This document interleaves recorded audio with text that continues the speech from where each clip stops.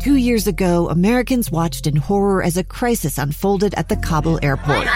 There's desperation and anguish. More than 80,000 Afghans have since arrived in America, but this story is still unfolding. I'm Andrea Martin. In my new podcast, Stranger Becomes Neighbor, we'll find out what happens to these new arrivals in our communities. Who would help our newest neighbors? Follow us at kslpodcast.com, Apple Podcasts, or anywhere else you listen. Utah's best athletes count on flexibility, speed, strength. And the Jazz pick up their 22nd assist. So they count on University of Utah Health. Real Soleil puts this game away. And so can you. Leading doctors, a world-class environment, award-winning innovation, care to be great. 14 unanswered by the Utes. University of Utah Health, caring for Utah's best and yours. Schedule your appointment now at uofuhealth.org/care to be great. Oh, yeah, baby. You know, Mitch. They love the Cougars. Mitch Harper.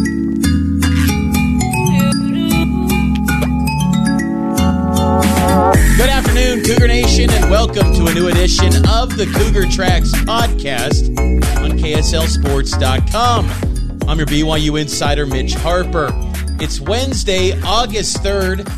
1 month from today, BYU football will be back against the South Florida Bulls down in Tampa, Florida. The new sombrero. Well, it's about 25 years old. I don't think it could be called the new sombrero anymore, but we're 1 month away till Cougar football is back on an actual game. The good news is BYU football is back at the student-athlete building as they report to camp today. BYU football players report to camp. Today we'll discuss that report day. Also, the outlook for BYU football fall camp 2022. And then some other news and notes to hit on in the podcast as well. A former Utah AD chimes in on whether the Utes should join the Big 12. Some interesting thoughts there. And then BYU basketball, their final West Coast Conference schedule is released. Some of my observations from that. Keep in mind, the Cougar Tracks podcast is streaming live Monday, Wednesday, and Friday on the KSL Sports YouTube, Facebook, and Twitter pages. It's also available in podcast form on all major podcasting platforms and the KSL Sports app. But we start things off with BYU football players reporting to camp today. This is always an exciting day because it means football is officially here for the new season. Coaches typically say the new season starts in January when winter conditioning gets going. That's when the new year begins. But it's different for the everyday person who's working their 9 to 5, staying busy, and football season is now. And it's like Christmas Day for the equipment crew. Billy Nixon put in a lot of work to get the equipment room and the work dialed in and looking sharp. When he was the equipment manager. Now it's Josh Hewitt taking over that realm. And the equipment room looks a lot better than it once did. I remember on equipment check-in days when the student-athlete building was built, you'd see those old ABC banners, ESPN. It kind of looked like a dungeon in there. There was always these towering wall of orange Nike boxes, but then there was just kind of this dungeon-looking thing. Nixon and his team revamped it quite a bit over the past year and a half or so. Got some new paint in there. They got a history of uniforms on the wall, which is really cool. I think Vandy Creations put those together. But it's a big day. They get their equipment, and it sets the tone. The meetings take place today, setting the tone for what BYU football fall camp is going to look like when they take the field tomorrow afternoon. The outlook for BYU fall camp, I think this has been a quiet offseason for Kalani Sitake's team, and he would honestly want that by design. Kalani is a guy that doesn't want much of a spotlight. He wants all of the recognition to come when the season is taking place and the games and BYU's winning football games. There's potential for a special season this year for BYU, and I think that's what has this season feeling has so much excitement. One, it's the last year of independence. Two, you got the Big 12 on the horizon. And then three, you could win big. BYU's coming into this year, back-to-back double-digit win seasons. They very well could have a third. The thing I would say, though, to that is that this schedule is a lot tougher than any of the previous schedules the previous 2 years. And I think that it's going to be a bigger grind on BYU because I think the quality of the opponents from start to finish is a lot better. This is the first year where you don't have just a block of games that you automatically chalk up to wins. Every year in Independence, there's been at least 3, maybe 4 games where you say, that's an automatic victory. That's not there this year. Even Liberty is a game that, by the midway point of the season, maybe could be a toss-up, depending on where the teams are at health-wise and things like that. But there's a bright outlook for BYU football in 2022. And I think one of the things with fall camp as well is, you got to always hope that everyone stays healthy. How realistic is that? I don't know if that's realistic because you always kind of have to bank on maybe 1 or 2 guys are probably going to get hurt. It happens for whatever reason, whether it's spring ball, fall camp, there's always just 1 or 2 injuries that it's kind of a setback. I think back in the Bronco Mendenhall years, I remember, I think it was 2007, Russell Tialavea, he goes down with an ACL injury in fall camp during a scrimmage, and you're thinking, oh, man, that's one of the top defensive linemen. What are they going to do? And then Ethan Manumaliuna emerges. And so there's always that next man up, but when you're playing a quality of a schedule that BYU is this year, you can't afford to have those injuries. And that's one of the things that I think is an interesting component to camp is, I asked Fesi Sitake this at Media Day, in particular with the wide receivers, because when you have guys like Gunnar Romney and Puka Nacua, you know what they can do. You know that they are going to be top performers for this BYU team.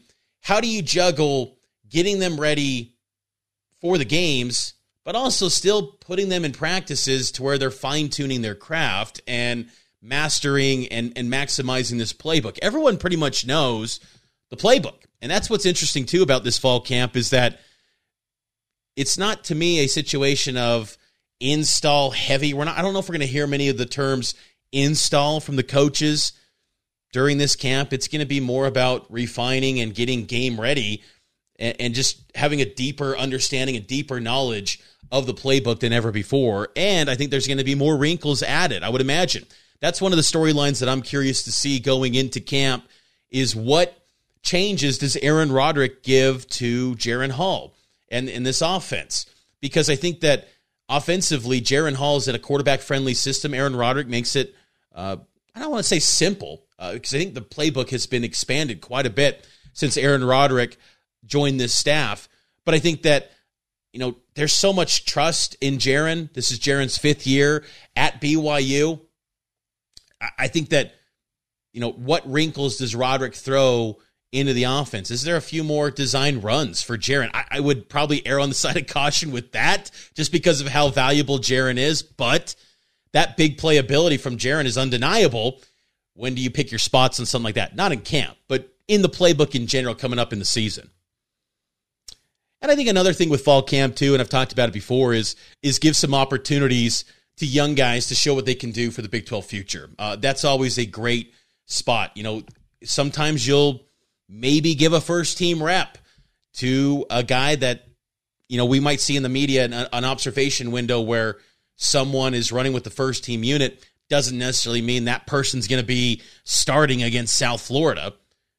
But they might want to have an observation and evaluation to see how does this guy do when he's with the top of the depth chart for a day.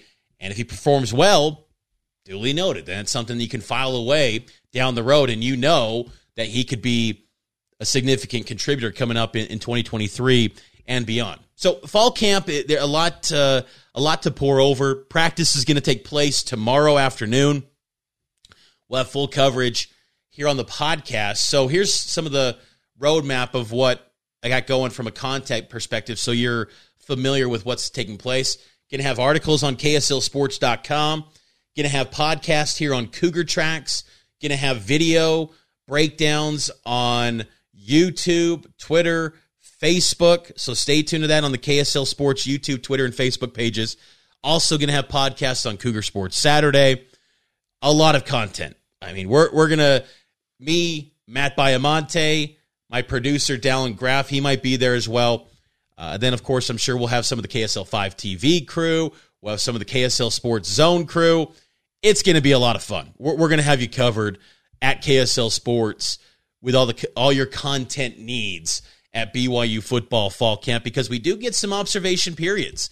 We'll get about 20 minutes to view practice, which I think is pretty cool to see. Not many teams do that anymore. We still get a chance to watch the team a little bit. It's a far cry from the days of old when you go to fall camp just as a fan or anyone. I mean, I remember the open fall camps as during the Bronco Mendenhall era, and you'd be on the student-athlete building balcony just watching practice. Those were great. And there'd be like 1,500 people would show up to practice. I remember, too, going to Lavelle, practices in the Lavelle era, and they'd always be open, and no one would go. It was craziest thing. It'd be me, my dad. It'd be, a few other fans, maybe a handful.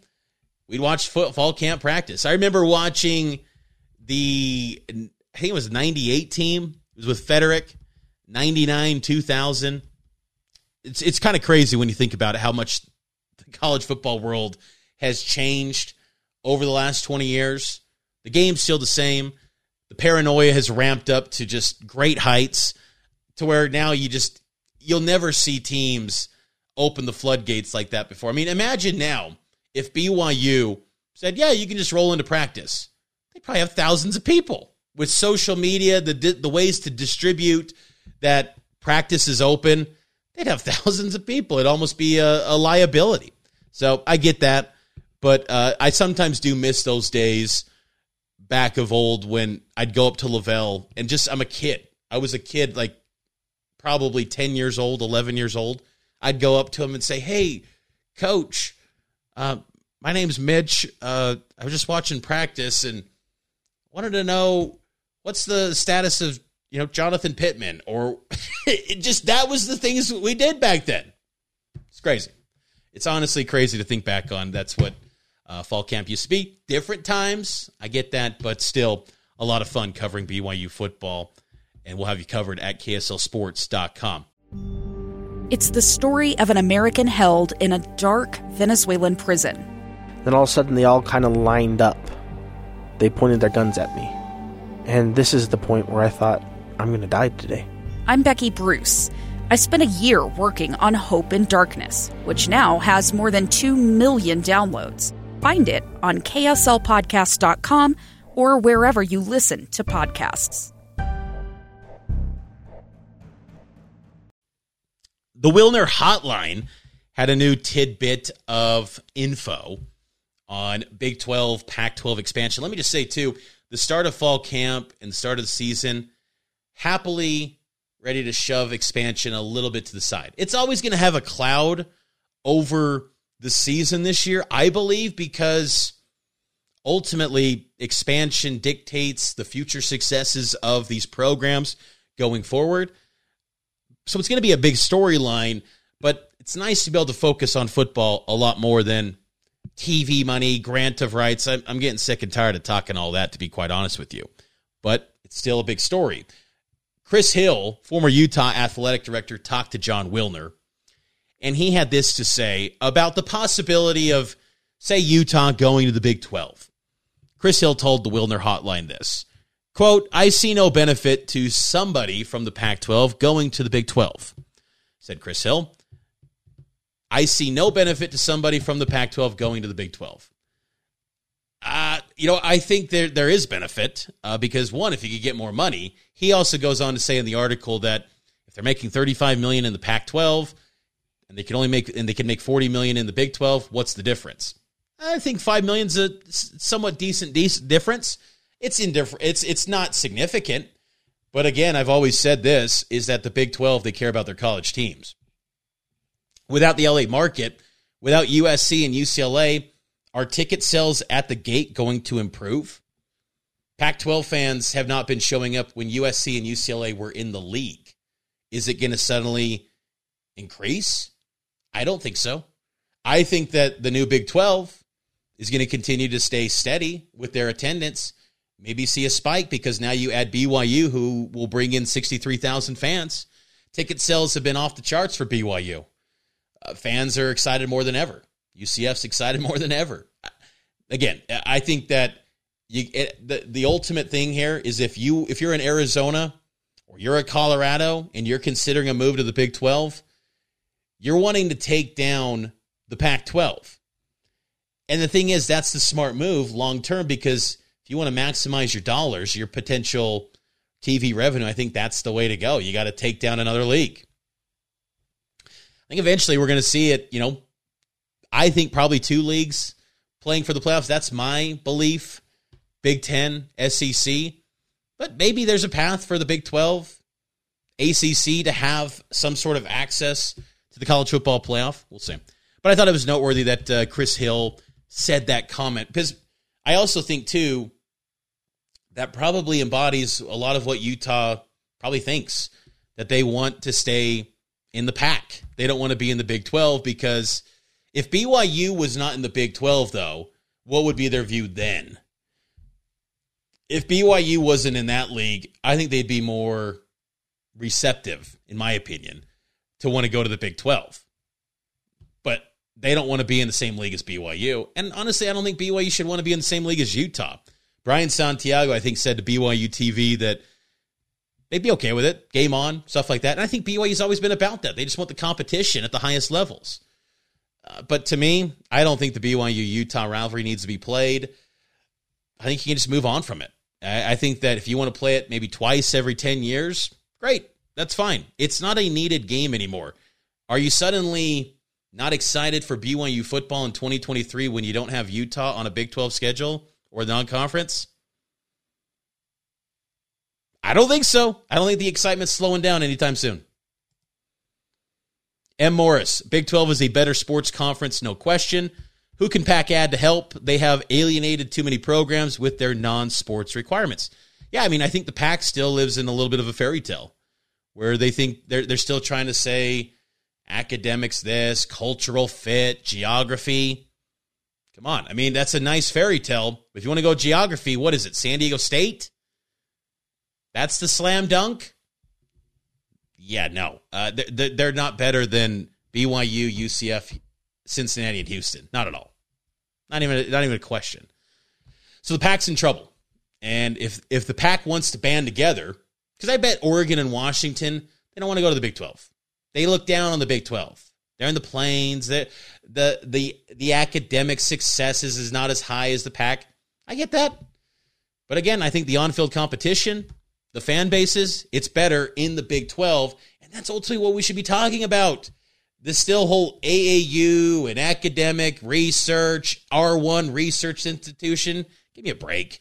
Can you deliver audiences on a streaming platform? Big 12 fans will deliver that. BYU's going to deliver that. Anyway, BYU basketball, they have their final year of WCC play coming up. I'll just go real quick. Some tidbits on this WCC schedule. Let's just say WCC has served BYU well. It's been a good thing. It's given BYU a platform to continue its athletic sports, but I don't think anyone's going to miss it. Not one bit. In large part because of conference schedules like this. I can tell you till I'm blue in the face that this schedule is going to be tough, but at the end of the day, these brands don't conjure up anything for BYU fans. They just don't. Are you jacked for Thursday, December 29th, a WCC opener at Pacific? We all know it's going to be a grinder of a game. It's going to be tough. It's not going to help the metrics, though. It's always a no-win proposition.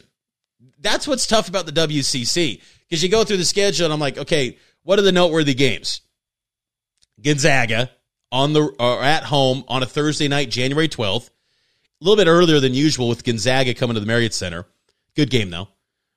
At San Francisco, at Santa Clara, revenge opportunity. I mean, those are good games. But again, I think the casual BYU fan on surface, like, are they roping off 2.5, 3 hours of their night to watch that? I don't know. Like, that's the thing that I'm excited about with the Big 12. Because I feel like having seen and covered this program very closely, I can kind of see what spots BYU fans are really excited about in a basketball season. It's kind of same with football, but football is different. It's the ultimate build-up sport. Basketball, though, there's almost like more excitement in the non-conference because of some of the marquee brands that Pope always schedules. And then in WCC play outside of Gonzaga and St. Mary's, it's like pulling teeth to get people excited for these games. It's a tough league. It's going to be really good this year again, but it's just still. I mean, then you dangle Big 12 play and you go, oh, Baylor, oh, Kansas, TCU. You win any game in that league, one, you get rewarded from a metrics, our net rating, Ken Palm ratings. You're going to get rewarded, and then it's a big deal. It's a great win. Going into Jenny Craig Pavilion will be tough. Steve Lavin's going to build up a very good San Diego program. He's getting into the mix with some talented recruits, but it won't impact positively on the net and probably Ken Palm unless they blow them out and it's just tough to blow out conference foes. It's just a tough situation. And I think that being in the WCC, I'm curious to see how maybe officiating and just like the overall structure of BYU in the league, how it works with that. It just feels like sometimes when teams are outgoing, these leagues will kind of go, they're going to favor the remaining members a little bit when it comes to stuff. We'll see. But BYU's basketball schedule for WCC play is out. Non-conference still being worked on, as we heard from Mark Pope a couple weeks ago on the Summer Check-In podcast. If you missed that, I highly recommend you go listen to that. Mark Pope was pretty great talking about the outlook of BYU hoops coming up in 2022, 2023. I think it's going to be a better team next year, younger, which I like because I think you want to build up to the Big 12 era. You can't assume that anyone is going to be there for more than 1 year, but at the same time, I think they got more versatility. And Jackson Robinson, a lot of buzz about him. But the things that Mark Pope was saying about Jackson Robinson, that is a good indication. If he can get that waiver to play next year, he is going to be an instant impact guy for BYU, to the likes of which we haven't seen at BYU on that guard line in quite some time. But that's going to do it for this edition of the Cougar Tracks podcast. A little bit shorter episode today. Got some BYU football stuff to tackle on the website. Again, tomorrow, a lot of coverage coming to you from BYU football fall camp tomorrow afternoon. So stay tuned for that. We will have you covered on all things BYU football coming up tomorrow here on Cougar Tracks. So stay tuned on KSLSports.com. We will have you covered as the football season is here. Cougar football is back.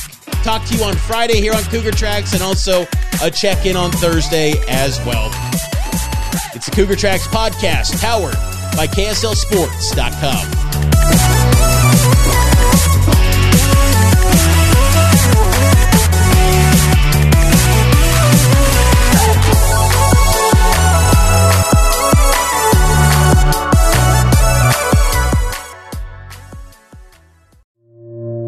Two friends taking pictures of the rising full moon on a summer night. Two teenage kids doing what teenage kids do. When a stranger with a gun and a death wish changed everything. It was violent, it was senseless, and I will never understand it, I will never accept it. I'm Amy Donaldson, and unfortunately, we're all too familiar with stories about how violence shatters lives. But what we rarely see is how they are rebuilt. In a new podcast, The Letter, we relive tragedy, but only so we can hear the rest of the story. The struggle to reclaim lives, the realities of grief, and the possibilities of forgiveness. I believe in miracles. Sometimes I thought, there are no miracles. Yeah, there are, and this is a big one.